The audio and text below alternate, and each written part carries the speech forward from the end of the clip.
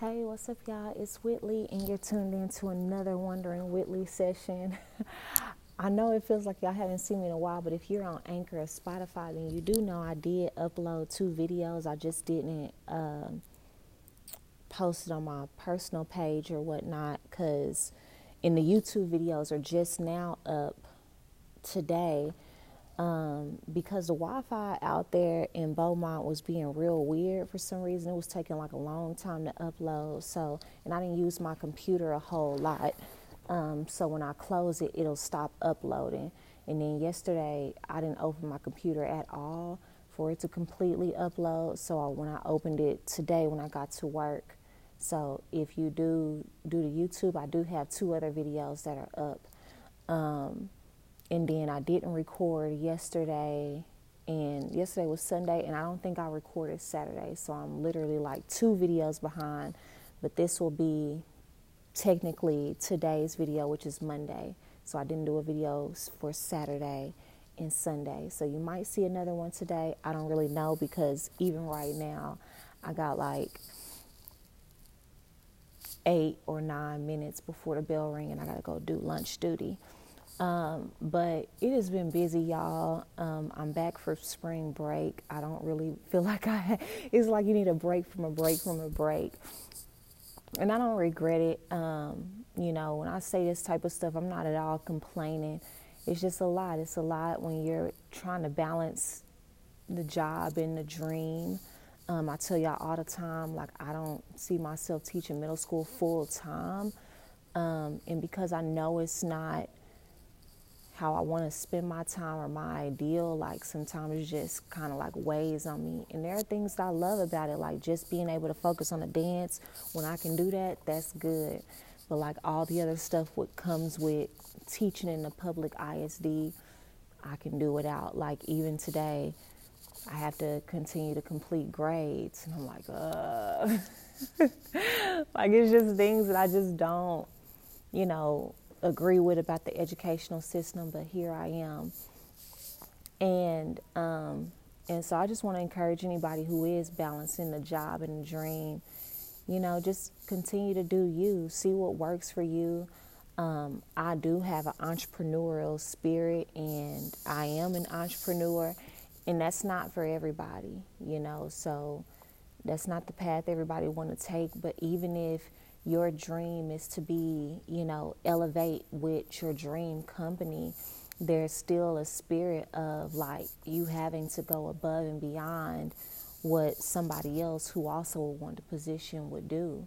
Or you have to make sure you're sustaining and creating relationships. I see a pure example of this.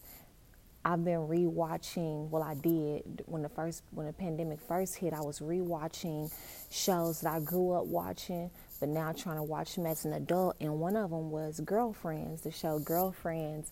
And for some reason, I never watched the last couple of seasons. Like I was like, dang, I missed it, especially the last season. I had never seen any of that, and I'm like, what was I doing during that season? But William, of course, started off with like a lawyer with Joan, and then he continued to elevate in one season when the woman he ended up marrying, I can't think of her name right now, when she first came in his life, she was helping him level up, and she was telling him, hey, offer to throw the Christmas party at your house. And he was hesitant because he didn't want to spend all these money on decorations. But she was like, no, like this is how you build relationship. This is how you, have people look at you in a different light. Like she understood, because they don't tell a lot of her background, but a part of her background, her dad was like either like a successful lawyer, but she came from a well-off family. So she understood the dynamics that even beyond you doing great work, a lot of how they see your attitude, your demeanor, you going above and beyond, you forging those relationships matters in promotion. And so she saw William had the potential to be partner, is what they call it. And I still don't understand the full scope of partner. Somebody who's a lawyer will have to explain that, but clearly it's like a higher position that people covet. in certain firms. And so William went through a season where he quit it and he tried to be an entrepreneur and try to get clients on his own. And there was one episode where his boss or whatnot, who had that position to tell him he would be partner, and it was this white man, and I forgot his name. He's a notable actor, but he was just like, William, the only reason I don't see you as partner is because you too friendly, you don't have that dog spirit in you. And at the time he didn't. Like, the show is called Girlfriends, and of course he's the friend of all the four main characters, the four women on there, and he just didn't have any boundaries. He did a great job in his work, but he also, when it came to his attitude and things like that, his demeanor that would have made them see him as somebody who could really, take this company to the next level, he wasn't demonstrating that. And I thought that was pretty eye-opening. So when he met, Monica is her name, Monica. So when he met Monica, she saw the potential in him, and she started putting boundaries around something, even so much so of like when he hangs out with his quote-unquote girlfriends, like, hey, like, you be letting them just come in and do and say anything. Like, you got to be firm about how these relationships work. When Maya started working for him, she basically told him, like, hey, like, you let her do whatever she wants. And I know y'all cool. It's almost like you acting like you scared of her. So you see the development of William over time, like, put his foot down in his own life to be able to see the results that he wanted.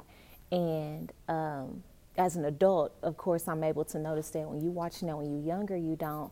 But I use him as an example of, like, if there's something that you want to do, whether it's to advance in a specific environment or a job or your dream company, because you don't see yourself being an entrepreneur, there are certain things that you still can work on, you can still implement, that's going to take extra energy that the average person, who also wants that position, but they probably might not do. And only you can figure out what those things are. And then if you are wanting to be a real entrepreneur, you want to create your own schedule, you want to one day have employees and people who work for you, you got to evaluate, okay, what are the type of characteristics and practices that I'm going to need if I see myself in that position. Because the thing that we don't think about is, if you don't know how to manage your time now, when somebody else is telling you what your time is, like, I know what time I need to be at work. I know what my schedule is. Y'all just probably heard the bell ring. Like, I know when I need to be somewhere. So if I can't do that well and do that with a level of excellence and integrity, how can I be trusted to manage my own time well when it's going to seem like I got a bunch of free time when really you don't? How am I going to be able to pay people with integrity if I don't have integrity in my own finances? How am I going to be able to fundraise if I have a job that can show me how to fundraise and I'm not maximizing that opportunity to learn that? How am I going to be able to talk to parents and correspond with parents even if I have a business that I'm working with kids in interim and I don't capitalize on my opportunity to do that now? So sometimes, like, we're in a position where we can learn on somebody else's dime, but we're not really maximizing it, and those are conversations that I have with myself all the time. Like, okay, let's be mindful of this, or let's make sure we're paying attention to this, or like, I know this is hard, but, at some point it's going to be easier, not because the actual job is easier, but because you've gotten stronger and more efficient in this area. But don't skip any steps, because you're going to need this same skill when you're doing what you actually want to do. Like, and you're now managing other people as well and not just yourself. So those are the type of things too that, like, keep me encouraged, because I will tell you, balancing the job, a full-time job, and the dream is super difficult. It's super tiring. Like, I don't know that I would be going to, like, I love going to conferences, but I don't know that I would have sacrifice basically my entire spring break to be there. If I didn't have a vision for myself and what I want to do and where I'm going, because I want to continue to build my relationships. I want to continue to build my own expertise and practice, but also I want to put myself out there, which I do those things. So sometimes, like, the sacrifice you make in your free time or the sacrifices you make within your finances and stuff, it's gonna seem like a lot. It's gonna be what you probably not gonna see the average person doing, and yet that average person wants your same results, but you know the work that you're putting in. And then it gets harder because you don't always see immediate results from that. Like, because I didn't do a whole lot of work that has to do with like my to-do list over spring break. Like, I let myself rest the first 2 days, and then I went to this conference the entire time. And I was taking classes and stuff all day, or I was presenting or preparing for my classes. So by the time we got in the hotel, it's like 10, 11 o'clock, and I need to go back to sleep so I can get up the next morning and do this all over again. And so, I got this to-do list now where it's like entering grades, like emailing this person back, getting this presentation together. I got 2 workshops to teach this week, starting tomorrow, for a dual credit program at another school.